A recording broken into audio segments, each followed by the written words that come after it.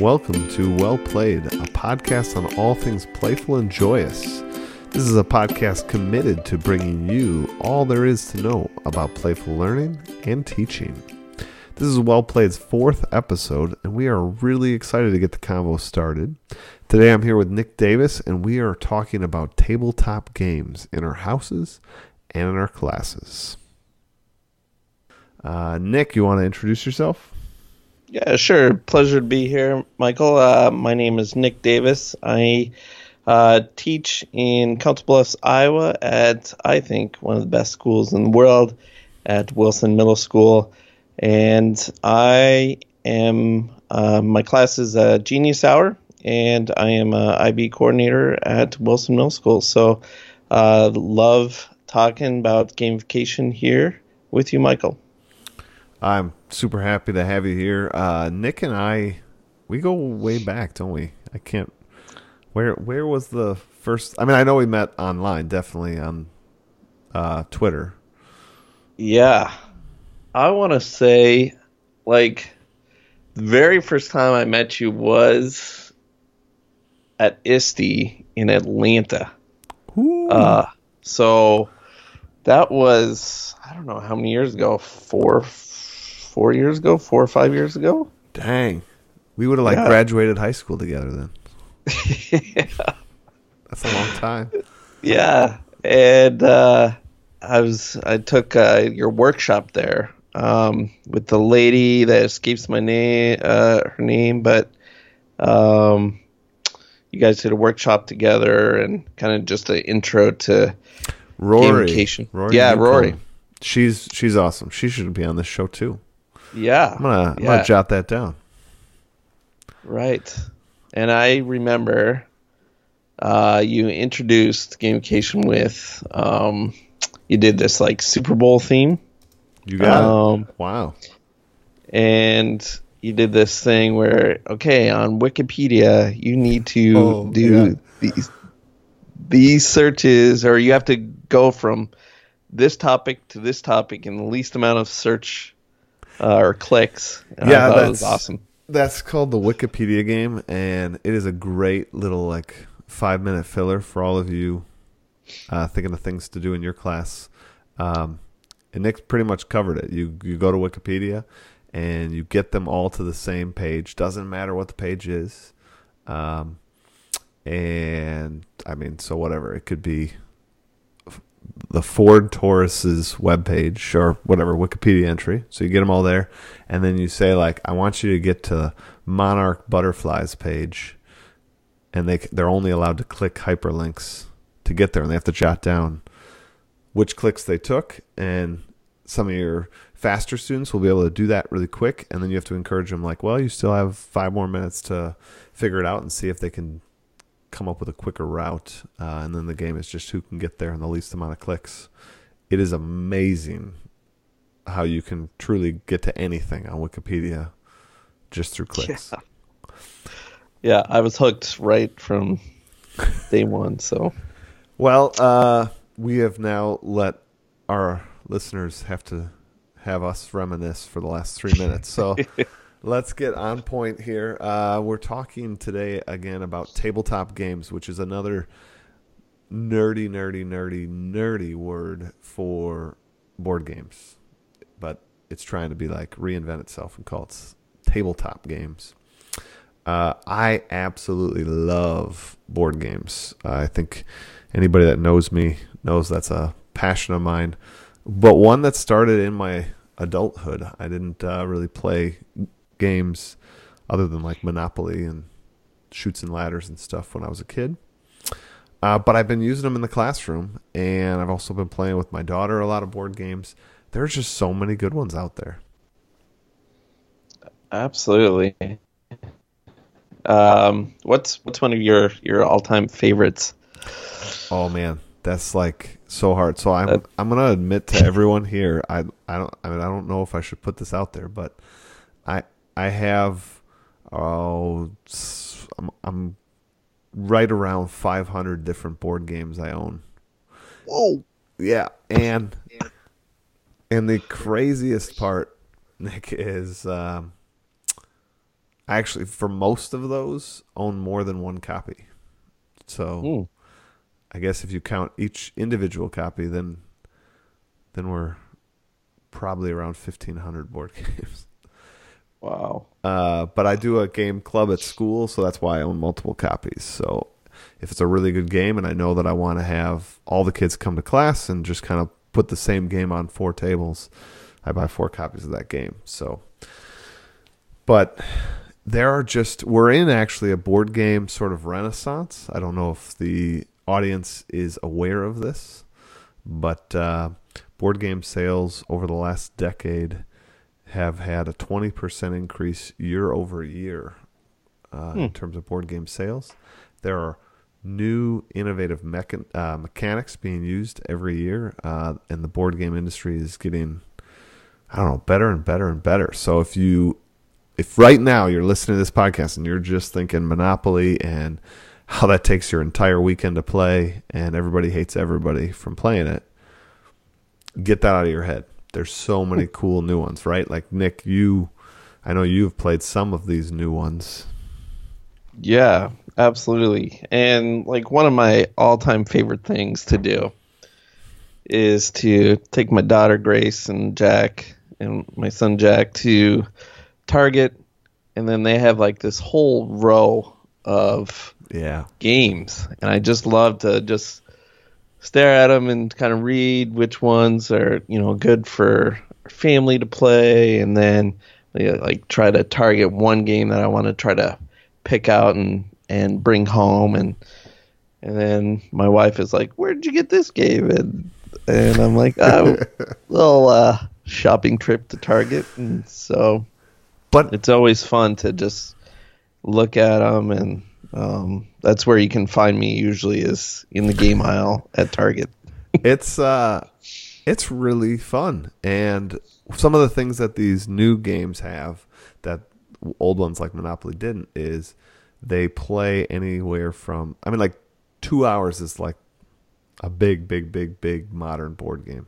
So like most of them play 45 minutes to an hour, or some of these ones that are designed great for kids are good, fun, challenging 15-minute games that literally I can be working just as hard to win as my daughter, and she wins as much as me. Like there's one that I play with my daughter called Glug Glow. And it's this wooden sort of bowl full of these things that look like peanut M&Ms. They're just these little wooden, I don't know, think peanut M&Ms. Yeah. And then you put this pole in the center of it, and all these little peanut M&Ms sort of hold this pole up. And to move your piece, I mean, I don't want to get too into it, but to move your piece, you have to grab the color peanut M&M to move to that particular square. But because adults have bigger hands, it's like I might have better strategy of which one to pull and how to pull it and balance the it's called the alarm, the pole that's sticking out so that it doesn't fall over. So I might have better strategy, but my big clunky hands can't grab those little M&Ms as easily as my daughter. So literally we're both being as competitive as we can. And yet like it's a toss up who's going to win. And she loves it and I love it. Another thing that we like to do, my daughter and I, is actually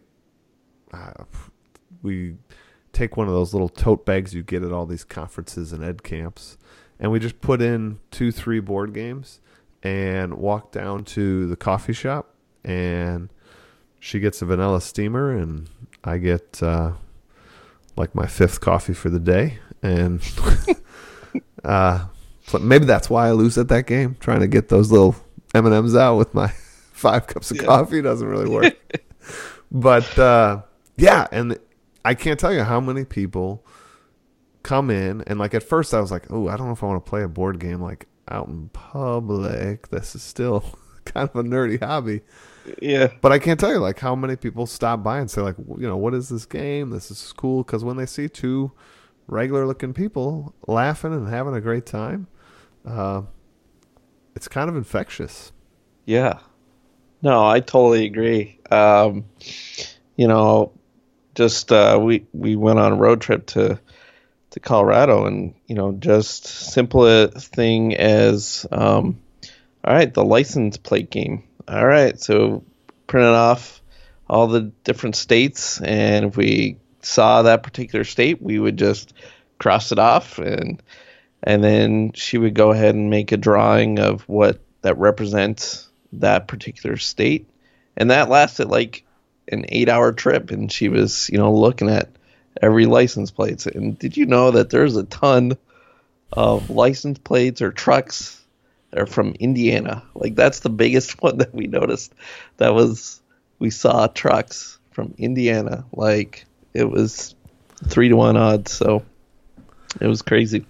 Yeah. But and then we also played road trip bingo. So print off a bingo card and then have different pictures, and then they had to color the pictures in when they saw that particular object on the road trip, which was like, an American flag or a rain cloud. That was the one thing that we didn't see on our trip, so they couldn't get a blackout of the bingo card because of the rain cloud. So, but yeah, it's just so much fun playing these games with our kids, and it's just good, wholesome fun that is something that we can enjoy, laugh about, the emotions and the strategy, and just having a good time together and spending quality time together. I think is just something that we do. Yeah, I mean, I think it's important to remember that like board games sort of put us, or tabletop games put us across that table from one another, and they can do things that video games can't do. And I think that this is one of the reasons they're coming back in style and seeing such an uptick in sales, because a video game can't do some of the mechanics that a card game can do, like the bluffing. You don't really bluff with the computer, or auction. Some of the games I like, certain tiles are up for bid, and it's so different to sit across the table and have this human interaction where we both want to buy this tile. Yeah. And like we each have low amount of resources and trying to figure out how much you have and how high you can bid, but how too high for me to bid, though. These are things you can't do in a first-person shooter video game. And when I introduce these games to my students, they love them. I mean, they just love them. And, I think we need to remember, too, as humans, we're communal. We like to be with other people in community and in play. And that's really what we're all about, on Well Played, is about that interaction. So... and I just think like that, like tactile part of it too, having something physical and being able to touch it. Like one of my favorite games to play with my family, just picked this up for like, I think it was like $10 on Amazon, but it was Rhino Hero, where you are basically, you have like 5 roof cards, and you're trying to build like the tallest tower without the tower falling over. And so on the one side is the roof card, and then the other side has like the wall layout. And so you can, stack the cards based off of the pattern of the walls that are on the other side of the card, and you just keep stacking higher and higher. And then there's this rhino that if you get a card that has this rhino symbol on it, you have to take that rhino and put it where that rhino symbol is. Ooh. And that causes the weight variation to be a little bit maybe not in your favor. So I'm looking at, I will admit, I pulled up as we're discussing this, Amazon. It is $10. Yeah. And Nick did a good job describing it. It's a little bit almost like building a house with cards. I mean, these cards are two-sided though, or whatever. Like you fold them in the Yep. center. But it looks like, again, it reminds me of that game I was telling you, Glug Glow, with my daughter, where I could totally see, our big, shaky, adult, clunky hands being challenged by this, and maybe your child can more easily manage it. So again, the game designers have come up with something that's really fun and enjoyable for both, that you're not throwing the game for your son or daughter. And I will point out, too, this game that Nick's talking about, Rhino Hero, is made by a company called Haba, Haba. I strongly recommend anybody that has younger kids to look into this company. I mean, I've bought, 10 or 15 games from them for my daughter, and all of them are a winner. There hasn't been a bad one. Yeah, there was one game that I was going to ask you about was what was the one with the pirate ships that you would blow? That's a great one. I don't know if it's going to be on Amazon here. I'm going to check. It's called The Black Pirate, but the one I got was a German import, so I don't know what the title is, but game.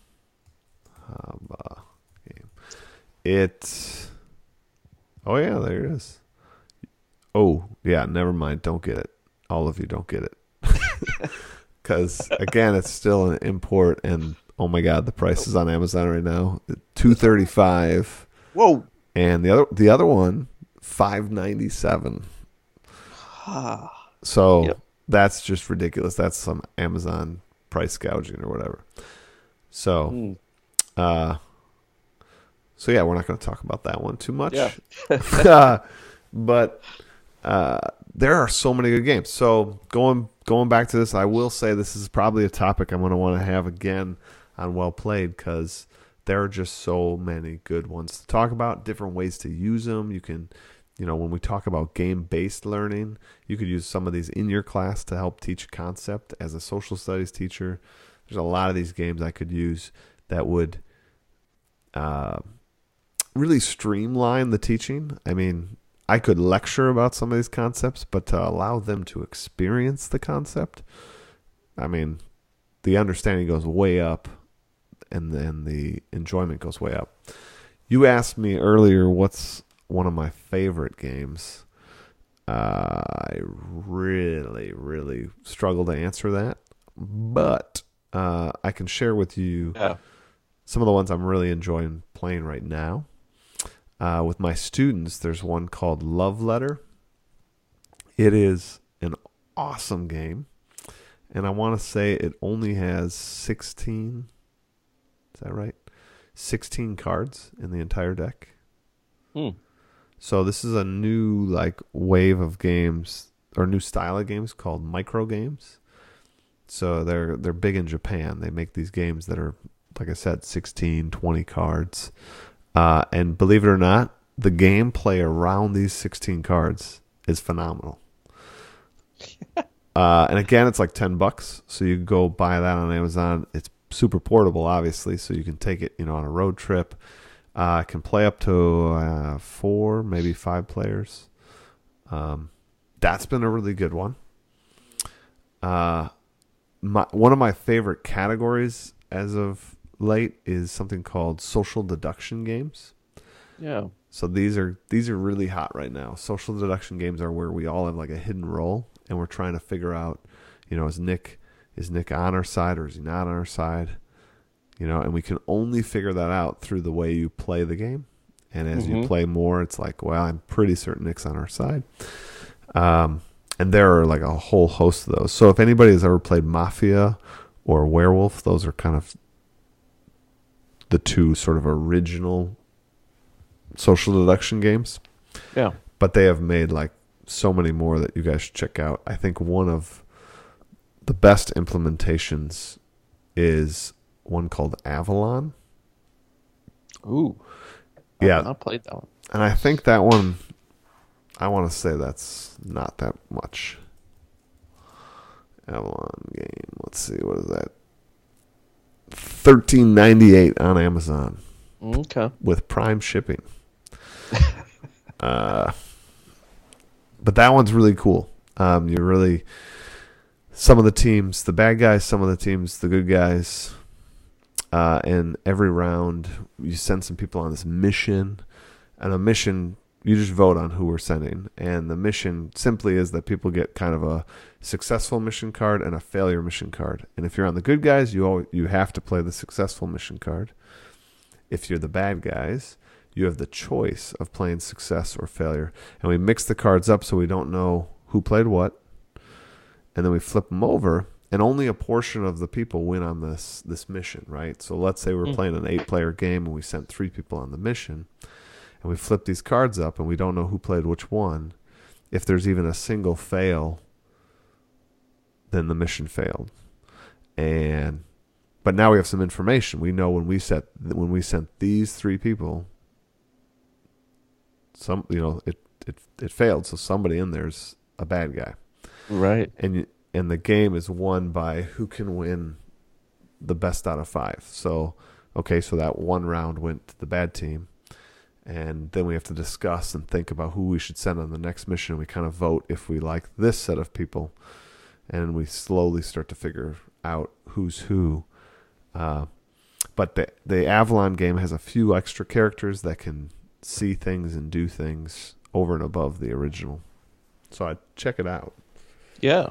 No, and I think there is so many games out there that has you have 10 to 15 minutes or whatever to play, that you can easily play these games in 15, 20 minutes, especially especially at the middle school, they have these classes that are called advisement, that you're doing this team building and, getting to really know your students and have this group that you are kind of, the go-to person for them. And so I think that the social deduction games would be perfect for that type of situation, because that class is only 20 minutes or so. So I think be perfect for them to kind of dive into.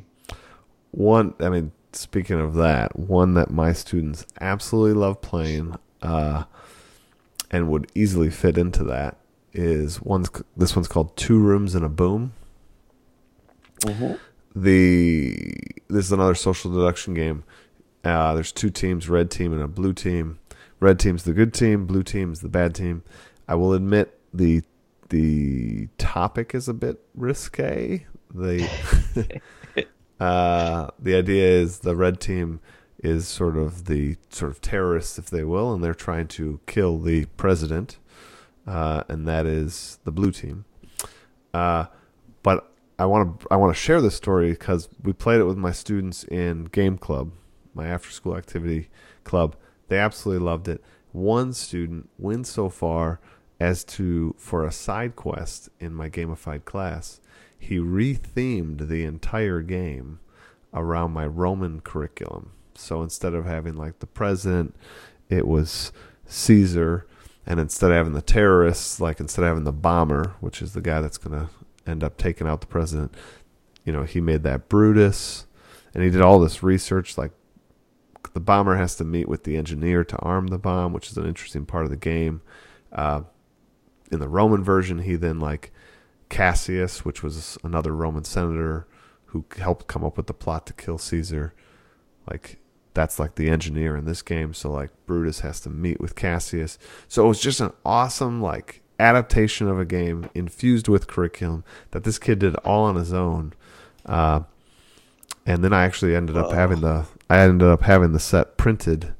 There's a couple companies you can upload images to, and the kid made all the cards. He did all the imagery for the cards, and we uploaded it and printed out. And now I actually play that game, 2 Rooms in a Republic,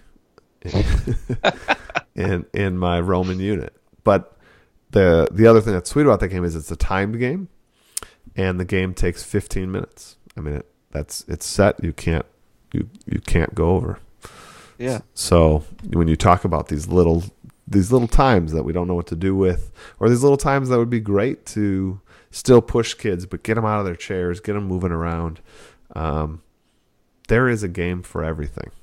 And if you haven't looked into these, again, I just hope you're listening today and you're really thinking about picking up one. We've talked about a bunch. On explorelikeapirate.com, I've done a few video reviews of games too. And those were really ones that were geared towards classrooms that would be quick to play. So if you think you don't have a lot of time, check some of those videos out. They're just great 10, 15, 20-minute top games. Yeah, no, I remember playing that game for the first time at Summer Spark last year. We kind of did that as one of the sessions. And speaking of that, Summer Spark is back June 12th and the 13th, right? That's right. Yep. 2017. So, and this is like honestly the best summer professional development that I have ever been to. And there's so many great presenters. We're going to do a session together along with Tisha Richmond, Adam Bold, and Carrie Bauckham will be there.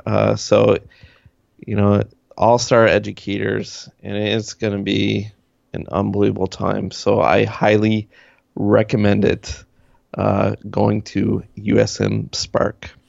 Yeah, Summer Spark is an amazing opportunity. It's at my school, so take this with a grain of salt. But I agree with Nick. I have presented at, and thankfully, due to my school, they have been really helpful with sending us all to various professional developments. So I've been coast to coast to different conferences and different PD, and I mean, I'd put this right up there as one of the best you can go to. It's got some of the amazingness of like an ISTE in terms of some of the presenters we bring in, but it's got this potency of a boutique conference. So if you happen to have those free, or you can come, like, strongly recommend it. And the hope is we're going to do this every year. This is our third year. Super excited to have that coming up. And maybe when you're there, you could play a game with Nick and I. That would be a blast. Love that. You hear the music, and you know what that means. It's reflection time, Nick. It's reflection time. All right. Today we have a quote by Alvin Toffler. Let's see what we come up with this one. He says, people are 3 times more likely to learn and retain knowledge through playing games. So I think that goes really well with our topic today. So let's answer this in the context of the actual gameplay, tabletop games. Like, do you feel like you or your kids or your students really learn 3 times more by playing games? Yeah, I would totally agree with this. I just think, when I was driving out to Colorado, I saw this sign that's had a motto on it, and so I was like, all right, that's what I need to have in my game, World of Factions. I was thinking like explore, play, learn. And so I'm going to put that on my website, and I'm just going to, think about that in terms of, tabletop games. I think that kids, when they are immersed in the experience, that they can see, touch, hear different things going on in the class, and going on quests and going through the critical thinking, collaboration, bringing in all of those for one experience or 2 experiences. I think that it is very powerful, because they are there. They're in the game. And, how are they going to leave a legacy for that day, and then coming back the next day, and just the excitement and curiosity of what is going to happen the next day, or within that game that you're playing.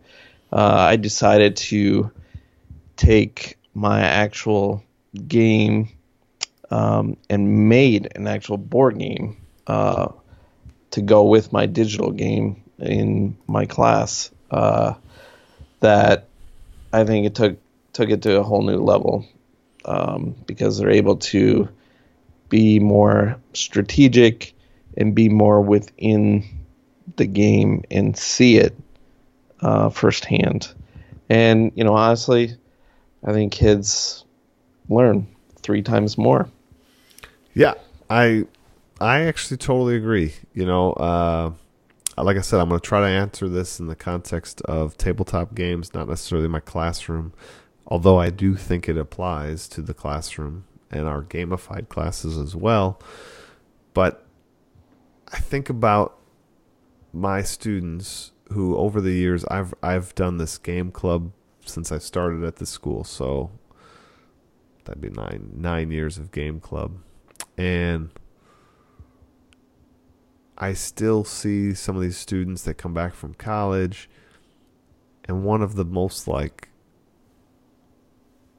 responded things from them is memories from game club. I mean, and they remember the game. They remember when you bought that thing that they wanted to buy. They remember when the die fell off the table and landed and got a 6 and it won you the game.